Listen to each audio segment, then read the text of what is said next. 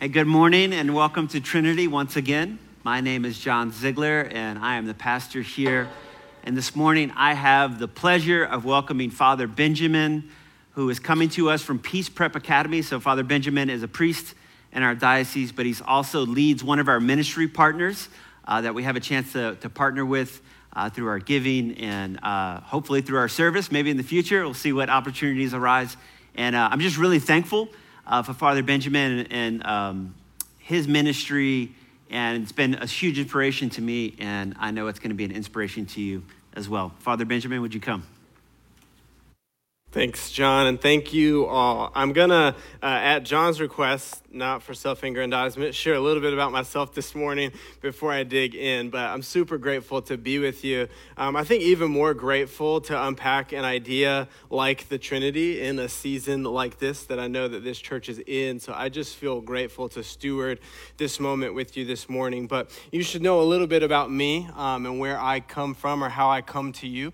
I was 18. I was a Bible college student, and I was at a Southern Baptist college, but I was raised in a Pentecostal church. And so some things were going on in my life. I got pretty quickly disillusioned by the debates that were happening in the coffee shop around Calvinism or Arminianism. And there was an incongruence in the lives of the people that I was around and the words that I was reading in the Gospels and what was coming off the pages to me about what God wanted to do into the world. And so this all came to a head in a moment where we were in a chapel. And every Wednesday we had a chapel called Encounter Missions. And regularly a missionary would come from some part of the world and share about what they were doing. But this particular Wednesday, our new dean got up in the front of the chapel and said, "Today we're not going to hear from anyone. We're going to encounter missions. We're going to go out into the streets of downtown Dallas," a novel idea. And so he said, "You got a few minutes to partner up. I've laid out some tracts for you here on the altar to grab and head out and share the gospel." That's what we're doing today. And so I found a few upperclassmen, one whose father ran a ministry serving people experiencing homelessness, and we went out. And he said, "Look, I know where to go. This will be great." And so we went and found a man, went to Subway and shared a sandwich with him. And it was at that meal that I experienced the presence of Jesus in a way that I never had before. In the face of this man experiencing homelessness, I began to see the face of Jesus, and something in me started to shake. Something was planted in me that really led me to this kind of journey I've been on for the last 17 years or so of trying to see the face of Jesus in the marginalized, in the vulnerable, in the people who we would rather not see at times or we'd rather not interact with. And so from there, natural next step, I asked my high school senior girlfriend how she felt about getting married and going to be urban missionaries for a year. Spoiler alert, she said yes. So next month, we'll be married 16 years. And we spent the bulk of that time, about 12 years, living in English Avenue, a community on the west side of Atlanta, and really just pursuing shalom alongside our neighbors. This is a place where, if you're not familiar, it's known as the largest open-air heroin market in the southeastern United States.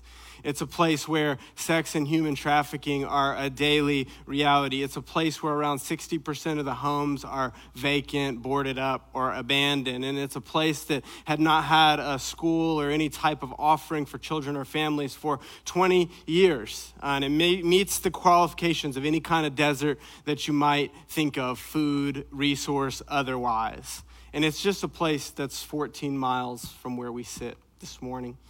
In that time, we've been blessed to have 5 children through birth and adoption. And then 7 years ago, we started a school, Peace Preparatory Academy. And we have the privilege of educating whole children, supporting whole families, and providing growth and change opportunities for whole communities in a pay-what-you're-able, high-quality, Christ-centered learning environment. This work's been motivated by a heart to see flourishing in children and families in a neighborhood where the life expectancy is 20 years less than other parts of our city. And quite frankly, that is a gospel issue. But it's also a place where the evidence of the gospel, the evidence of the presence of Jesus is right in front of you if you have eyes to see. I've learned so much about the character of God from my neighbors, particularly those who are experiencing homelessness. My friend Cliff taught me about the protection of God as he watched over us in our early years in the neighborhood. My friend Cindy, who's hearing impaired, invited me to experience the safety that God offers us as she asked me to watch over her as she washed her hair in my outside faucets. And my friend Artis was the first one to call me Rev before I was ordained. And Artis teaches me daily about work ethic and dignity as he surveys the neighborhood looking for work so that he can afford the $7 it costs to sleep in the shelter. In short, I've gained so much more than I've given from this beloved community. And the last thing I'll say about myself for now, as you've concluded, I was ordained to the priesthood 3 years ago. This was a process, really an affirmation from our bishop that the fruit of the work at Peace Prep, the fruit of the work in our neighborhood was priestly work. It was pastoral work. And I put this collar on every morning and walk into spaces to invite people to see that all work is God's work. And I'm pretty astounded that me, a Bible school dropout, has continued to be invited by God to know him in this way and to join where God's working in the world. And I believe succinctly that God's asked me to help people see, hear, and imagine the activity of God in the world today. And so that's what I hope to do this morning, is to help us locate ourselves in this story, to see and hear and imagine how an idea like the Trinity might motivate us to love God and neighbor well. Can we do that together this morning? All right. Well, let's start with a little Shazam. If you don't know the game, I won't sing, but I will say the lyrics to a song. This is going to be a test of how holy you are. And you just holler out at me the title of the song and the artist if you know it. You must understand, through the touch of your hand, makes my pulse react, that it's only the thrill of boy meeting girl. Opposites attract. It's physical, only logical. You must try to ignore that it means more than that. Oh, what's love got to do with it? Got to do with it. What is love but a secondhand emotion? What's love got to do with it? A song by Tina Turner, a song really among many songs about love. I did some research, and according to Al Gore's internet, there are over 100 million songs that have been recorded with love as a theme. And another statistic that bewildered me was that from the 1960s to the 2000s, 67% of the top 40 songs in these time periods have had love or relationships as a theme. No other category was even close. So what's love got to do with it? Well, consider with me for a moment this big idea, that the Trinity is an invitation to a dynamic knowing of God's love. The Trinity is an invitation to a dynamic knowing of God's love. The Trinity, Father, Son, Spirit, is the fullest and most perfect expression of love, and it's not a self-contained love. It's a love that invites all of creation to participate. And so with this idea in mind, imagine now that Jesus' words in the gospel are lyrics to a love song. On the surface, I don't think it would crack the top 40, but if we get below the waterline, if we get into the reality that the God who is love, created out of love, and then incarnated, put on flesh to personify love, and then sends the promised Holy Spirit to reveal all truth so that we can be equipped to bear that love out in the world, it's pretty compelling. It's a pretty good love song. But it's more than a song. It's a compelling invitation to a dynamic reality of the love of God that we're all living in. And so let's take it one invitation at a time this morning. There's three our triune God makes to us. The first is from the Father. The Father invites us to know the love of God through belief. Through belief. Our gospel text this morning works backwards a bit. So we see Jesus in verse 15 say, all that the Father has is mine. And what Jesus is communicating is something he's said before. It's that everything he is, everything he says, everything he does originates from a source, and that source, the Father, has shared it all with him. In other words, the Father is the originator of all communication regarding divine love. And that comes first through creation. We read and we sing about how in the beginning the earth was formless and void, and God was hovering over it. In the face of the waters he spoke and created, and it was good. Each week, or however often we recite the creeds, we say with our mouths that we believe in God, the Father Almighty, the maker of heaven and earth. Or if you're Nicene Creed people, I think you are, we believe in one God, the Father Almighty, maker of heaven and earth, of all that is seen and unseen. And this is an acknowledgement that God creates, that God the Father originates. And it's an acknowledgement that God has a willingness to be more than a self-contained love. It's an acknowledgement that God creates as his first act of love. And God had created a world and a people, and he called it good, and the latter very good. And so the Father invites us to believe in the one who believes in us. God believes in you. Friends, the God that created all things out of love to be an expression of his love. And that is still the case. We are the beloved of God. And the invitation is to believe from an identity of belovedness and not for it. Let me say that again. The invitation is to believe from an identity of belovedness and not for it. And we see this in the life of Jesus twice in the gospel, specifically at the baptism of Jesus and the transfiguration. We see in both these stories an audible voice saying and affirming the belovedness of Jesus and the pleasure of the Father. And both of these stories are grounding stories, they're anchoring stories, and they're stories that we're meant to find our stories connected to, because they're our origin story as well. Here's why this matters, and here's where I think we often get it wrong. We root our origin stories somewhere in the garden around this idea of a fall. Many of us root our origin stories around this activity that happened with these first people and this talking snake and this piece of fruit. And we root our stories and we say the origin of our story is sin and it's shame, and our destiny then is suffering. And so it all makes sense when things aren't going well in life. That's our story. That's where we started. And I'm not saying anything this morning that would demean the role of sin in our stories. Hear me clearly. I think sin is far worse than we give it credit for. That's for another sermon. What I'm saying is that place is not where your story begins.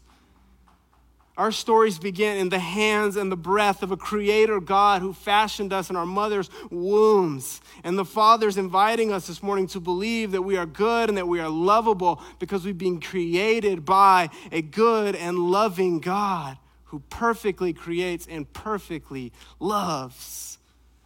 And let me say it more plainly. Our origin story that we're living in and believing to be true about God is created out of love and for love. The God who loves what he's made. This matters. This is important because what we believe affects the way we live. It affects the way we move about in the world. It impacts how we exist in relationships and spaces. One of our early school years, those years where we were just trying to keep kids alive and safe, we didn't really know what we were doing. There was a boy who was much bigger than other kids his age, and he would often run and hide in different places in the building. And on one particular day, he had ran up the stairs in our building, which is an old church, and he was in the sanctuary, and there was this banister that he climbed across, and he was leaning over a stairwell. A pretty dangerous situation. And so I was trying to sort of calmly talk him down from there, saying hey, buddy, you want to come down? This isn't cool. And then he just looks at me and says, I'm Spider-Man. You see, he believed he was Spider-Man, and so the gravity and the danger of the situation didn't come into play. His activity was motivated by his belief that he was Spider-Man. And we all do this in different ways. The activity of our life is motivated by what we believe to be true about us. And so it's very important that we believe the right things about ourselves. It's very important that we believe the right things about God's love. Not so we can debate someone or wrestle them or tackle them down, but so that we can be a loving presence in the world. And so the question here for us to examine is, what do I believe to be true about the love of God? What do I believe to be true about the love of God? Friends, I will tell you that God is love, and that is truer than true. It's more than an idea to believe in. And so if you're struggling this morning to believe that God loves you full stop, then I would invite you this week to spend some time with a simple breath prayer. Simply breathe in, Father, and breathe out, I am your beloved. Father, I am your beloved. And just see how that begins to reorient your mind and reorient your heart and your posture in the world. Well, there's more good news this morning. God goes further than simply inviting us to believe. God sends his son Jesus that we might not just believe in love with our heads, but that we could believe love in our hearts, that we could experience it in our bodies. So the second invitation this morning is from Jesus. Jesus invites us to experience God's love. Where the Father invites us to believe, Jesus invites us to understand that the love of God is more than a concept. It's more than an idea. In verse 12, Jesus says, I got more things to say to you, but you can't bear it now. And I don't think he's saying they're incapable. I don't think he's talking down on them. I think he's acknowledging, hey, this is our last meal together, and we've seen a lot together already. Let's just be here. Let's just be present to one another. Because if you look back at verse 4, he says this, I did not say these words to you from the beginning because I was with you. Jesus had been with his disciples, experiencing the world, showing them what love looks like when it puts on flesh, and he's inviting them and he's inviting us today to experience the fullness of that love so that we could know it in a transformational kind of way. You see, here's what this story is about. This whole thing, this love song is about a God who sends his son into the world. It's about the word becoming flesh. It's about God in a body. Said in another way, Jesus is the experiential knowledge of the Father. We can know what God would do because we've seen what God has done in and through the person and work of Jesus. And this is good news. We don't have to go through life wondering, what does God think about what's going on in the world? Or what would God do in this situation? We know what God would do. We know how God would respond to suffering in the world. And Jesus is inviting us to experience the love of God in such a way that we can then go and do what he did and give that love away. In the Gospels, we're invited on this adventure of stories told by firsthand witnesses to the God-man living and moving and breathing. We see Jesus born, this squishy, gross baby. And we see his family taking him on the run. We see him growing in knowledge and stature. We see him hungry and thirsty. We see him weeping when his friend dies. We see him bleeding in anguish. We see him beaten, scorned, mocked, betrayed, and ultimately killed, naked and shamed. And in this, we know there's nothing we experience that God has not experienced. And therefore, we're invited to experientially know a God who knows our suffering well. And this is good news. This is not distant love. This is not aloof love. This is not, I love the idea of you love. There's even better news. We get to see exactly how and what love does. Jesus tells us story after story about the love of God. Jesus tells us that the love of God is a love that runs to a self-condemning son. The love of God is one that invites the self-righteous brother into the party. The love of God leaves the 99 sheep to carry back the one. The love of God turns the house over to find the lost coin. The love of God touches the untouchable, welcomes the unwelcome, and frees people from social and systemic bondage. It's a love that washes feet, kisses a betrayer, and offers words of compassion even in a moment of death and suffering. Said more simply, it's active love. It's embodied love. And here's why this is hard for us. Because God enfleshes, that it means we have to enflesh. It means we have to embody. And this American Christian evangelical experiment has taught us to disembody.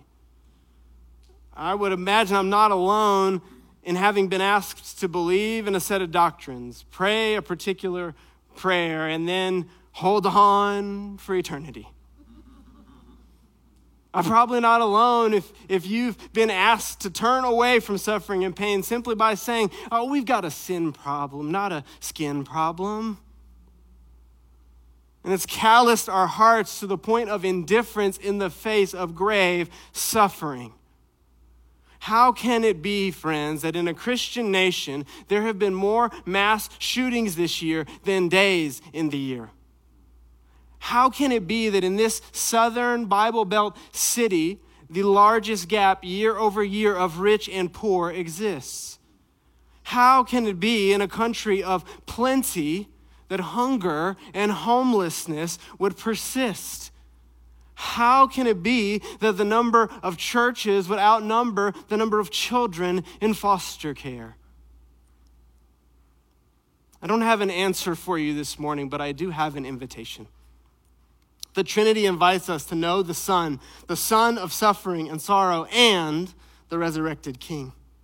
He's the one who knows pain and the one who has defeated death.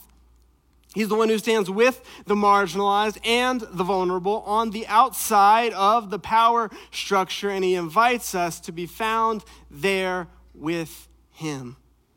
Jesus invites us to embodiment and incarnation. So the question here is, where am I encountering Jesus in my life and in the world around me? Where am I encountering Jesus in my life and in the world around me? Well, maybe you don't see it anywhere, and that's okay. I bless that. Recently, though, I was reminded of this, and maybe this will pique something for you. I was coming home from lunch, and there was a woman experiencing homelessness who frequently is in our streets, and I could tell she was not in her natural state of mind, and she asked me for something to eat. And so I went in the house and got an orange and a water bottle, and I came back out to give it to her. And as I was handing it to her, she locked eyes with me, and in a moment of sober clarity said to me, "Father, I need a home, and I need rest. I need a home, and I need rest." What's really profound is when she said it to me, I felt it too. It resonated in my soul in a way that I didn't expect, and so I didn't have an answer for her. But I realized in that moment that we share a longing. And I imagine many of you are probably longing for that as well.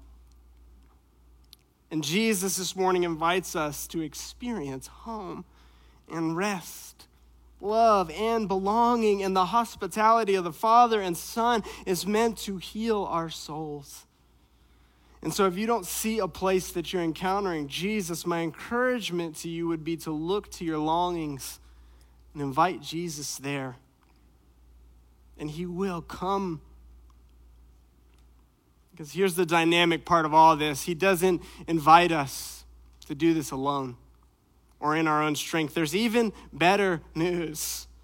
The third invitation, that the Holy Spirit invites us to know the love of God through intimacy. We've been invited to know the love of God through intimacy. Said really simply, the Holy Spirit animates us to activate God's love in the world and in our lives. See, Jesus' words about the Spirit to his disciples in this farewell speech of sorts, they aren't the most motivating words.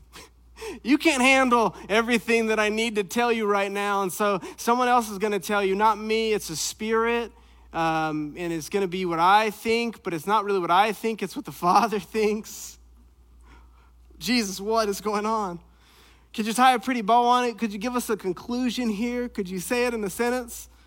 Could you slow the music down and invite us to close our eyes and bow our heads and just make it clear for us? But the invitation here is actually much better. Jesus invited his disciples, and he invites us today to the same Spirit, to a life of intimacy, a life that's unfolding as we go on a continued journey of revelation of the deeper dynamics of God's love for us and the world around us. Friends, we know how the story goes. We just celebrated Pentecost last week. We know the Holy Spirit came down. And in a sentence, we find out the gospel's for everyone. If you're from Atlanta, everybody.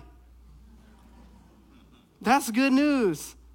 And then we saw that Spirit animating and motivating that group of believers that was scared and afraid and hiding to go out and be loving in a hurting and disoriented world. And this morning, I'm here to bear witness to the reality of this in my life as well. You see, the idea of Peace Prep actually has 3 origin stories. I'll promise I'll tell them quickly. The first is when I was 10 years old, there was a man who prophesied to my mom in a doctor's office that one of her children would start a school. And my mom prayed for 20 years for that to happen. The second is 10 years ago, I spent 40 days and 40 nights asking God to allow me to physically dream. Saying like, how'd you make me? What'd you make me to do? What's this all love God and neighbor business about? And God showed me these 3 gears, the whole children, whole families, whole communities. And as best as I can describe it, I was just thinking thoughts that were not my thoughts because I'm not this smart or creative. And I was writing them down as faithfully as I could. And at the end of that, there was some sort of comprehensive mission and vision that, people have started to follow. But the third origin story, this is where it intersects with this idea of intimacy. The third is this. I believe that Peace Prep was actually God's idea long before I came into the picture. That God has always had a plan that includes the flourishing of all people and all places, and that's born out of intimacy, and that God desires to do it with us and participate with us in his plans to redeem the world. You see, God's heart for flourishing and shalom, nothing broken, nothing missing, everything as it should be. God's heart is mercy and justice. God created all people in all places, and God is in the business today in 2022 of redeeming, renewing, and restoring. And the really cool part of all that is that God invites all of us to participate. It's an all skate, everybody in the rink. And what I've come to believe in a truer way than when we first began all this work is the world is in worse shape than I thought it was. The levels of systemic injustice and persistent evil and darkness that surround communities like the ones we live in are worse than we would like to know. But there's a greater truth, that God's much better than I thought and much more capable than I could have ever imagined. Friends, I'm a living witness to the reality that the dreams God shares with us, the truth the Spirit reveals to us, is an intimate invitation to see the hand of God at work firsthand. I often say that if I had seen all that we would experience over the last 10 years from the beginning, I probably wouldn't have said yes.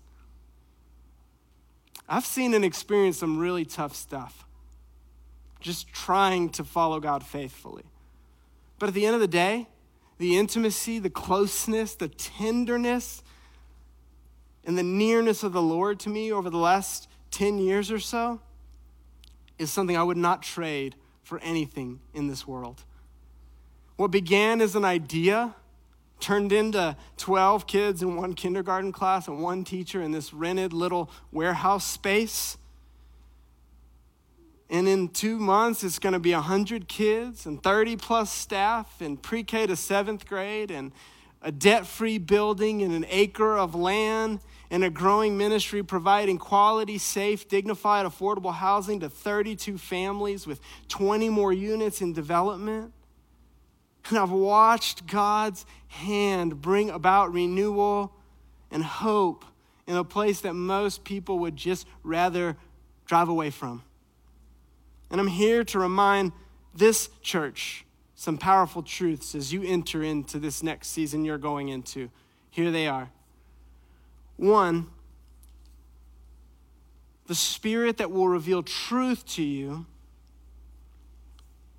is an invitation to persist with a promise that the Spirit will.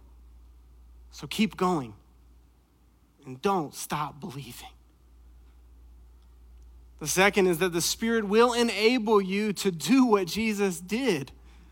So keep loving.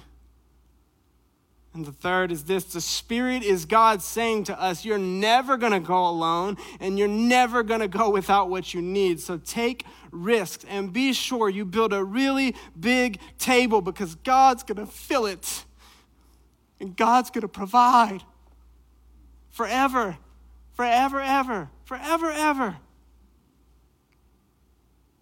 The Trinity invites us into the perfect reality that God lives in, where God the Father establishes love, God the Son embodies love, and God the Spirit empowers love. And oh, we need love. We need the love of the Father that invites us to believe we're loved and lovable just because we were created from love. We need the love of the Son to show us how to self-sacrifice and move down and flip the power structures and oppression on its head. And we need the love of the Spirit, who promises to never leave us alone or abandon us, to go on the journey with us and provide us everything we need. And all of that is on offer from the Trinity today. Our God, Father, Son, and Spirit, they're here with us. And they're inviting us into the unbroken union of perfect love. Amen?